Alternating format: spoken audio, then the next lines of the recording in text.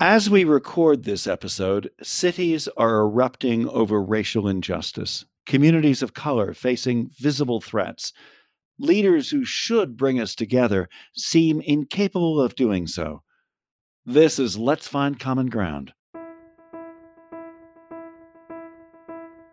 I'm Richard Davies. And I'm Ashley Milne-Tyte. We speak today with musician, activist, author, and band leader Daryl Davis, a black man who spent well over 30 years speaking with and at times befriending white supremacists. We hear from Daryl about his extraordinary quest and strategy to improve race relations and find common ground. Welcome to Let's Find Common Ground, Daryl. Thank you. Thank you both very much for having me. Daryl, before we hear your story, we're doing this interview at a time of national despair and deep anger over racial injustice. What's your response to the killing of George Floyd in police custody and to everything that's happened since? Well, one, a lot of anger, a lot of frustration that must be channeled into communication and dialogue, not police training, as everybody, wants to say. Training has nothing to do with it. When you're out there selecting a particular group of people, in this case, Black people, and you're not treating white people the same way, it has nothing to do with training. It has to do with humanity. You emphatically said training is not the answer. What's an alternative? An alternative is having regular meetings with your community, explaining police procedure, listening to your community about their concerns and their fears of the police. Listen to the police concerns about the community. And don't do it every time something happens. Do it on an ongoing basis. It has to be an ongoing, proactive thing. When you are given that kind of authority, that you have the authority to take somebody's life, then you need to be more accountable than the average person. Can there be anything positive that comes out of what has happened? The upside of this particular protest and murder, lynching, if you will, is that a lot of people who look like the officers who committed this lynching are now joining in the protests. And that's different. We've always had white people in protest with us since the civil rights movement. But this time around, it's a lot more. And maybe now they will be heard. Because in the past, when they were predominantly Black, they were never heard. And that's why that is happening again and again and again. And the reason I call this a lynching is this. I'm sure you've seen the pictures of a Black man hanging from the tree and the crowd gather around, pointing and smiling. It's like a family affair. Even little girls are there with smiles on their faces. There have been several pictures like that of different lynchings. That group is called a lynch mob.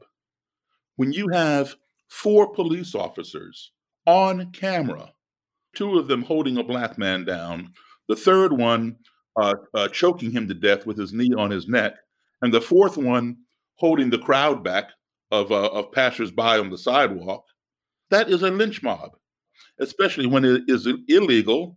The hold was illegal. The man was not resisting. He's on his stomach. He's crying out for his mama, and he's saying, "I can't breathe." And you are murdering him while looking into the camera with defiance, wanton, blatant disregard for the law that you are sworn to uphold. What is the difference between that and the picture we saw from the pictures that we've seen from the 1920s? So your work is with extremists, with white nationalists, with racists. But are you saying that there's also a huge problem with bystanders, with people just not speaking up? No. The bystanders have spoken up. They were speaking up right there during the lynching, saying, "Get off him. He can't breathe. He can't breathe." And if you watch that video again, you'll see one of the bystanders tries to come a little closer, and the guy on his neck reaches for his gun. Those other 3 officers should have pulled their fellow officer off that man. They knew he was doing wrong. Charge them and let the jury decide. whether they're guilty or not and what their fate should be. But yet they're out running the streets. We have complained. We've been complaining for decades about this, and it's falling on deaf ears. So people want to know, why do these buildings get burned down every time, something like this happens? Now, I'm not advocating that kind of destruction. I'm not justifying that kind of destruction, but I will tell you why it happens. If you get pulled over by the police for running a red light or for speeding, you're issued a citation. If you do something wrong to somebody, they might sue you. All these situations are attached to money. And the reason being is because when somebody separates you from your money, it acts as a deterrent. When people have talked to you and told you time and time and time again what's happening, and you don't listen, then people feel they have no choice but to write you that speeding ticket, to sue you, to impose that fine upon you. And that's what they do when they burn down these buildings. It costs the city money. Now, Officer Derek Chauvin, the man had 18 complaints against him. Obviously, somebody, or plural, somebodies, spoke up 18 times and nobody listened, which is why it led to what happened. Why did they allow this man with that many complaints that they have in his personnel file, allow him to roam the streets and continue his job? They brought this on themselves. And this is not something that happens in a vacuum. It's been happening and nobody's been listening. So they figure, well, now maybe we'll get their attention. Daryl Davis on the outrage over the killing of George Floyd in Minneapolis. The rest of our interview with Daryl was conducted before this happened and after the outcry over the murder of Ahmaud Arbery in Georgia. I began by asking Daryl Davis about his years of discussions with white supremacists and how he convinced members of the Ku Klux Klan to hang up their robes and quit. Well, let's say this. I did not convince them. They convinced themselves. I was simply the impetus for that. I planted the seed and I nourished it and gave them enough reason to think and do some introspection and reconsider their path. And in doing so, they made up their mind to choose another direction.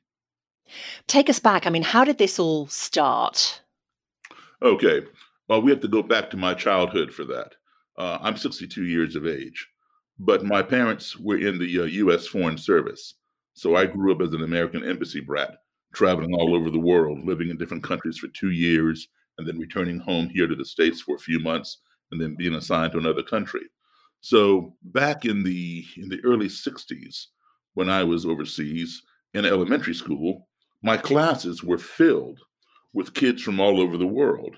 Whoever had an embassy there, all of their kids went to the same school as I did. So I grew up in what you would call a multicultural environment. And if you were to open the door to my classroom and pop your head in, you would say, this looks like a United Nations of little kids, because that's exactly what it was. Now, when I would return home here to my own country, the United States, I would be in either all Black schools or Black and white schools, meaning the still segregated or the newly integrated. And at that time, there was not the amount of diversity that I had overseas, all kinds of different colors and ethnicities, et cetera, like we have today if you walk into a classroom. So I was baffled why people could not get along. It was beyond me. And then you had an incident, didn't you, in the Boy Scouts or Cub Scouts? In the Cub Scouts, yeah. I was the only Black Scout in a parade, and everything was going fine. The sidewalks were lined with nothing but white people, and we reached a point in the parade where I began getting hit with bottles and soda pop cans and rocks. How old were you? I was 10. I was in 4th grade.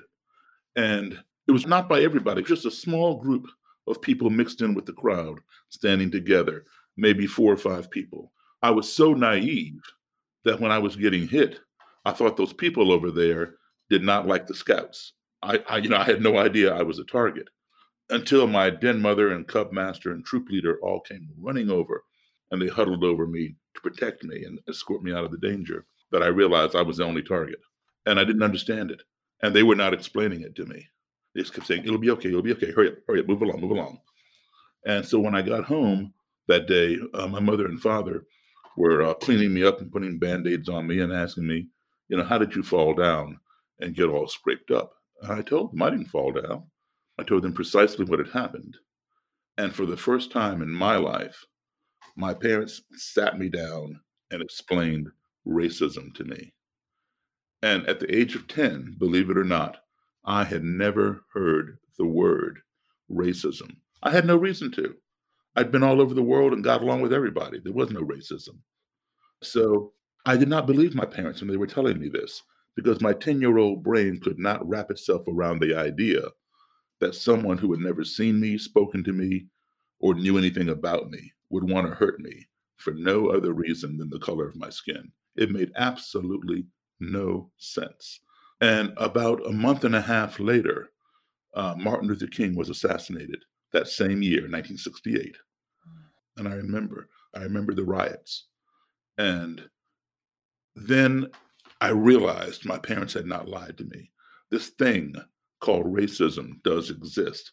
But why do people hate each other? Because of skin color. How can you hate me when you don't even know me? And now for the next 52 years, I've been looking for the answer to that question. And who better to ask than someone who would go so far as to join an organization whose whole premise has been hating those who don't look like them and who don't believe in what they stand for. So I've been seeking out white supremacists and people like that from various groups, the Ku Klux Klan, neo-Nazis, etc. You say you've been seeking them out. When was the first time? I mean, how did it happen? Was it serendipitous, if you can call it that you met someone from the Klan, or did you seek to find them?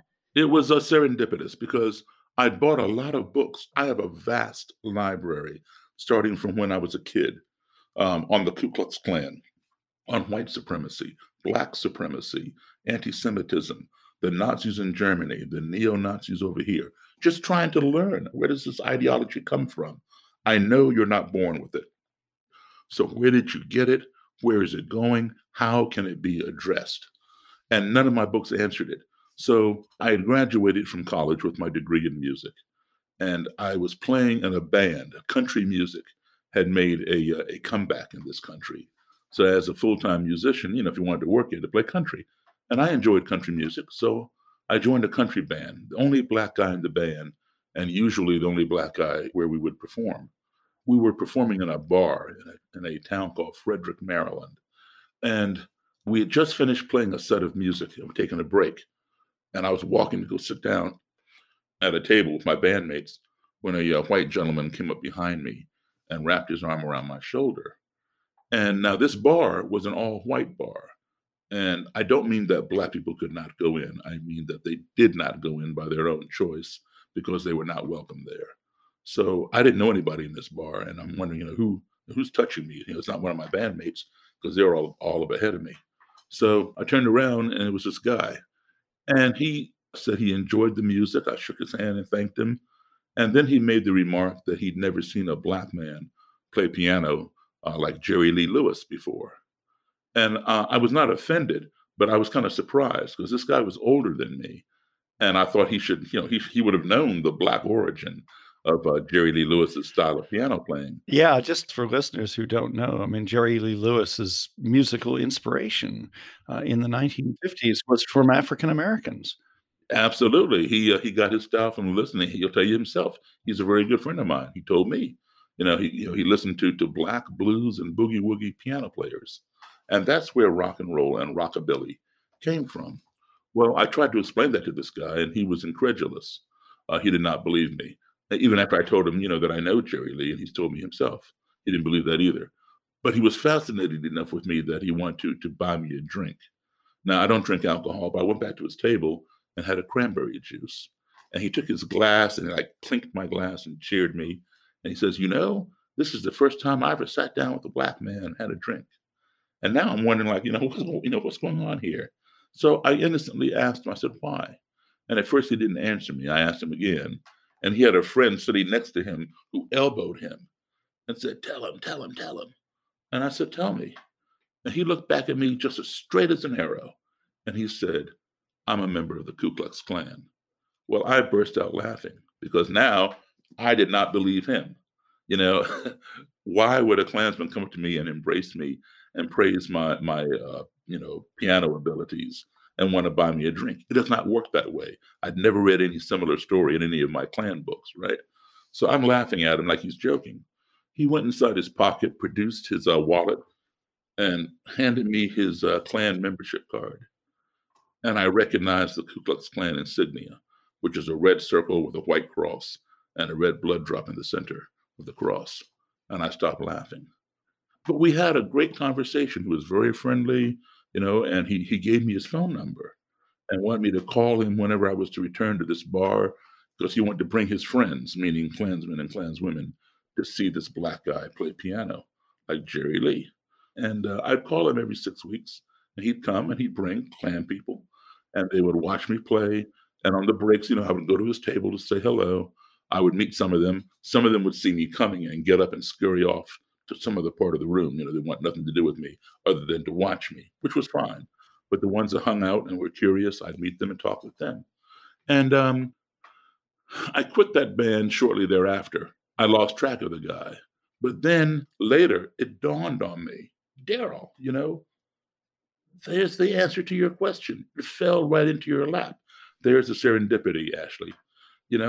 I've been looking for this answer to my question since the age of 10. How can you hate me when you don't even know me?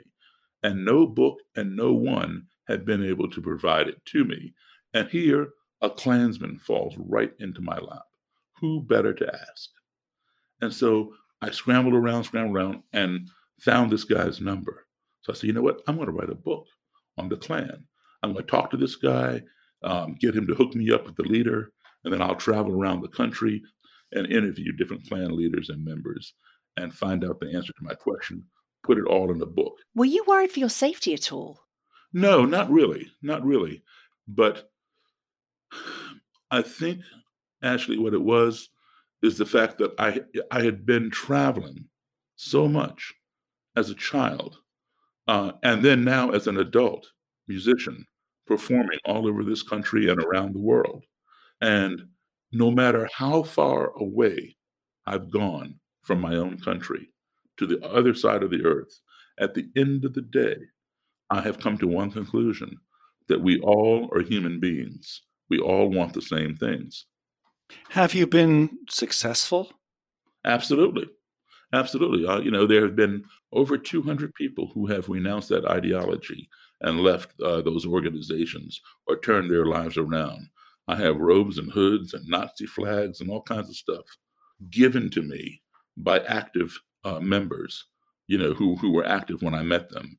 And now they have renounced that. I'm so curious, what do they say to you when they decide to give up and give you their robes? What do they say? They say they were wrong. I asked them, during the first interviews, how can you hate me? You don't even know me. All you see is the color of my skin.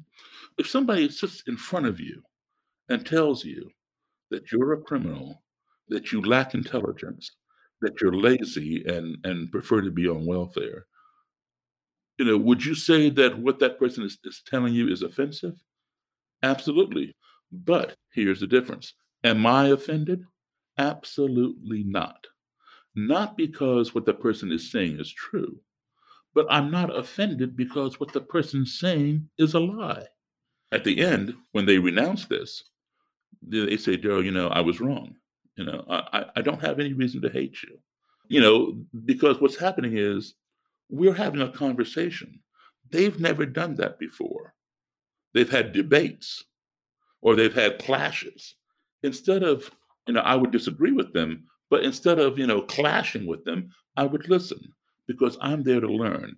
Everybody wants to be heard. So I would let them get it all out. And then I would explain things to them from my perspective. They would go home and they would think, what that black guy said was right. But he's black. He's black. But he's right. But he's black. So it was a cognitive dissonance thing going on. They had to make up their own mind. Do I continue living a lie, or do I believe the truth and turn my life around? So that's why I say I planted the seed, I nourished it, and they converted or convinced themselves. You said something that I think goes right to the heart of finding common ground, which is the people that you spoke to, the racists who you talked to, had never had a discussion with a Black person. They'd only had a debate about Black people. Or a confrontation with. Right. And so how important is conversation, discussions, finding common ground? It is absolutely important. And the common ground is this. All right. What you do is you look for things that you have in common. For example, I know neither one of you to be involved in white supremacist groups. But if I were to ask either one of you, do you believe that we need better education for kids?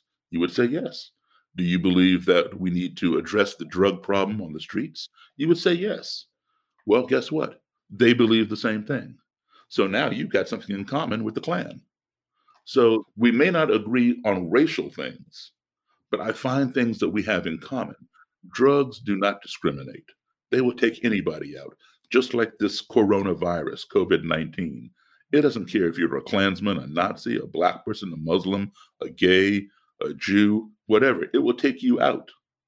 All right. So you find these things in common and discuss them and let them see, because then they begin seeing the humanity in you. When two enemies are talking, conversing, they're not fighting. They're talking. They may be yelling and screaming perhaps at some points, but at least they're talking. It's when the conversation ceases that the ground becomes fertile for violence. We're speaking with Daryl Davis on Let's Find Common Ground. I'm Ashley. I'm Richard. More in a minute.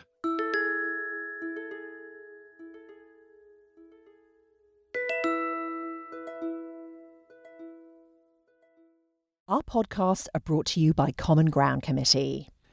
Its public events inspire citizens and leaders to make progress on issues through civil public discourse. Bringing light, not heat, to public discourse. That's our motto. We put forums together where we bring panelists from opposite sides of a tough issue. Please welcome Secretary Condoleezza Rice. Please welcome Secretary John Kerry. Chris Wallace. Maggie Haberman. Barney Frank. Larry Kudlow. But I would give you a lot of running room on the personal tax side. If you give me my 15% corporate tax with the right trade-off, we could do that. I think there's a deal. I think there's a deal to be had. Watch full events online at commongroundcommittee.org or on our Common Ground Committee YouTube channel. We're back with Daryl Davis. Right now, there's outrage over recent killings. There have been many shootings and deaths of Black men in recent years. At times like this, is it easier to do your work, or is it harder to have those conversations? It is a bittersweet time. The bitter thing is that we have to have those conversations because yet another Black guy has been shot for no reason, who's unarmed. That's the bitter part. But the sweet part is it brings people together, and we have the opportunity to address these things. But we have to do it the right way. We have been addressing this problem the wrong way for decades, all right? Ignorance breeds fear. We fear those things we don't understand. If we do not keep that fear in check, that fear in turn will escalate. It will grow, just like weeds. If you do not keep that hatred in check, that hatred in turn will escalate and breed destruction. So what is the right way to respond to this hatred, this fear? Don't address the hatred. Don't address the fear. Go to the source. When you find out you have bone cancer, in your arm say, you don't put a topical cream on the top of your arm or a Band-Aid. You got to go down to the bone where the cancer is. We have to go to the source of the racism, which is ignorance. And there is a cure for ignorance. That cure is education and exposure. We're doing this interview in the weeks after the outcry over the Ahmaud Arbery killing in Georgia. Didn't you feel a sense of anger, of even fury when you first saw what had happened to this man? Of course, absolutely. But what is putting anger out going to do? I'm not saying blow it off by any means. It has to be addressed. But let's take that energy, that anger, and convert it towards something positive that can come out of it. All right. And that's focusing on curing the cause, ignorance. Had these people got to know one another, perhaps that would not have happened. Had these people learned a little bit more about humanity, educate them, maybe that would not have happened. So let's focus on those things. Your work as an educator and teacher, you haven't just done it here in the US, have you? You've worked in other countries. Can you talk about that? Sure. I've spoken in Israel. I've spoken in Belgium, Germany, Slovakia, and India. And each place, has different issues, unlike us. With us, it's a black and white issue. In India, it's the caste system, the lighter skinned as opposed to the darker skinned people. And in Israel, of course, it's the Palestinians and the Jewish people and the Arab people. Places like Lebanon, it's the Christians and the Muslims. In Ireland, it's the Catholics and the Protestants. But again, at the end of the day, it's ignorance. It's coming together, finding that common ground and having those conversations. My favorite quote of all time is by the American author Mark Twain. Travel is fatal to prejudice, bigotry, and narrow-mindedness, and many of our people need it sorely on these accounts. Broad, wholesome, charitable views of men and things cannot be acquired by vegetating in one little corner of the earth all one's lifetime. Had I not had all that exposure as a child, would I be doing this today? Maybe not. What do you do in your work? Do you go to colleges, to schools? Are you asked to speak at different events? And who asks you? Well, I never thought about that I would ever be a lecturer or something like that, traveling around the country talking about this. I had just done this for my own knowledge, my own satisfaction of finding out how can you hate me if you don't even know me, and putting it in a book. My book became the first book written by a Black author on the Klan. But who do I speak to? My audiences. Predominantly colleges and universities. I also do corporations, like for diversity training, companies. I do civic organizations. I speak at a lot of churches and synagogues, sometimes police departments. I give anywhere from 60 to maybe 80 lectures a year, all over the world, a lot around this country. I'm curious, just talking of family, over the years, what have your own family and friends said to you about your work? Well, what do they think? Well, my friends. Yeah. Do they think you're crazy? Well, they know it. So they understand me. But the people who, don't know me and have not had the opportunity, like you all, to interview me or talk with me or hear this interview, some of them jump to conclusions and jump to the wrong conclusion. And I get it. They see a picture of a Black man shaking hands with somebody in a robe and hood. If I saw that, I'd have a visceral reaction. But me, I would say, what's going on here? And I would read the backstory. Some people don't read the backstory, and they draw their own narrative, and it's wrong. You've done this work for many years. Yes. Have you convinced others to do this work alongside you? Yes, there have been some. who want to do this work. I get emails all the time from people who say, "Hey, how can I do this?" Some follow up on it, some don't.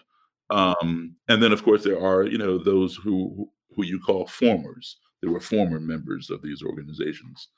Some of them come out with me and educate people because they feel that they need to repair the damage that they did when they were in those organizations. What I see a lot in my professional groups that I'm in is younger people of color, so say 20s to mid 30s, sort of the millennial generation. Right. They have had it with accommodating white people, right? They're like, why should I go out on a limb and do this emotional work of explaining to a white person what my experience of the world is like? Yeah. They should be meeting me where I am. I get that question all the time. It's not my job to teach them how to behave. Well, you know what? If they don't learn, then we're just going to enable and continue the cycle. It's all our jobs to educate one another. We need to get rid of this attitude. I understand the frustration. I understand the impatience. How much longer do we have to put up with this? Well, you know what? The Civil War ended in 1865, and we're still going through this stuff. We're still being held down. And, so how long is it going to take? Well, maybe if we change our approach, because whatever it was we were doing for the last 150 years has not worked. So maybe we need to spend the time educating one another. Let's get rid of this concept, I'm not my brother's keeper. Let's become our brother's keeper, and maybe we all can be happy. And what about all of us? No matter what the color of our skin or the place that we come from, what can we do? Our society, our country, can only become one of two things. One, it can become that which we sit back and let it become, or two, it can become that which we stand up and make it. And so we have to ask ourselves the question, do I want to sit back and see what my country becomes, or do I want to stand up and make my country become what I want to see? And I've chosen the latter. So, you have to get into the thick of it. And you cannot get this stuff out of a textbook. You've got to go there and be in the thick of it. You have to understand empathy and understand, where a lot of this is coming from, and be willing to rise above all the negativity, all the insults, all the BS. If you spend 5 minutes, just 5 minutes, with your worst enemy, you will find something in common. And if you spend 10 minutes, you'll find even more. And this is why this is so important.